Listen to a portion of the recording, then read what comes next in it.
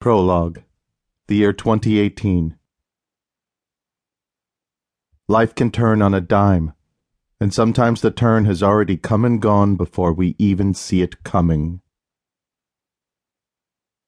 Ron, I think I found a movie for us to watch. Hurry up. It looks like it's already started. Leah put the remote control for the television down on the couch and took a sip of her Bloody Mary. The shaft of celery periscoped from the top and jabbed her cheek. The cocktail was the perfect complement to the bag of popcorn she had pulled from the microwave only minutes before. The saltiness of the popcorn brought out the richness of the spicy tomato blend that cracked the ice in her cup. Yeah? What is it? Ron poked his head from the kitchen's entrance into the living room. She put her feet on the coffee table and gazed above her blue toenail polish. It's a zombie movie. I don't know the name of this one. I don't think we've seen it. You're missing it. I'm making a sandwich. Be there in a minute. Ron hurried back to finish up before the guts started to fly. He tightened the lid on the mayo, gathered the provolone and ham, and stuck them in the fridge. Before he closed the door, he plucked out a bottle of Yellow Jacket porter from the top shelf, but needed something to open it with. What's happening? He opened a drawer, fumbled through measuring spoons, and carefully parted knives until spotting the onyx handle of the bottle opener. The zombies are wandering out of a cemetery and are walking the streets. Zombies don't walk, honey. Zombies shamble or lurch or something. Ron opened the pantry door and scanned the choice of chips to go with his sandwich. After sampling a bag of corn chips and deciding they were stale, he opened a new bag of sour cream and green onion potato chips. Are the zombies eating anybody yet? No. Hey, this looks like it was filmed downtown. Downtown? Here in Killeen? Why would they come to this town to film a zombie movie? This is small-town Texas. Zombies on the beach would have had more appeal. That can't be our downtown. Must be some other place. Downtowns in most cities look alike. He opened the bag of chips and crunched one down, then propped open the beer and chased the chip with a gulp. He folded the top of the chip bag and clamped on a clothespin to keep it fresh before placing it back in the pantry.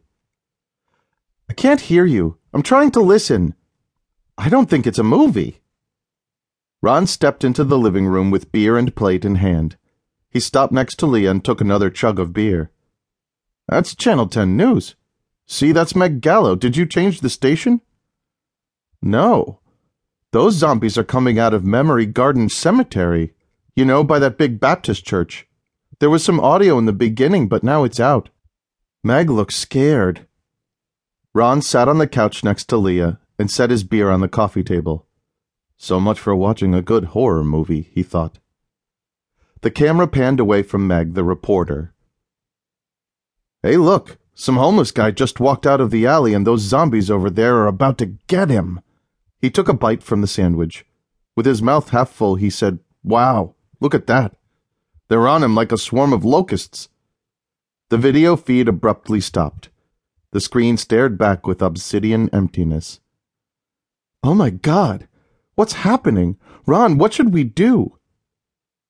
Find another channel to watch? Ron drank more beer and belched. Leah shoved his shoulder.